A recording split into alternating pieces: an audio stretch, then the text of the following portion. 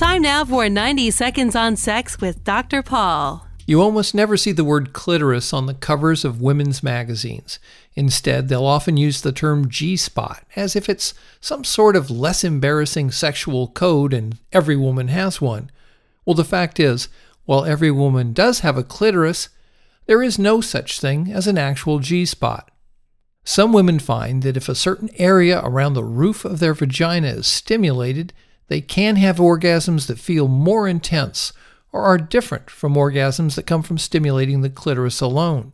This is probably because they're stimulating at least 3 different areas at once, including the part of the clitoris that extends inside a woman's body, and the tissue that's around her urethra, and the nerves around part of her bladder.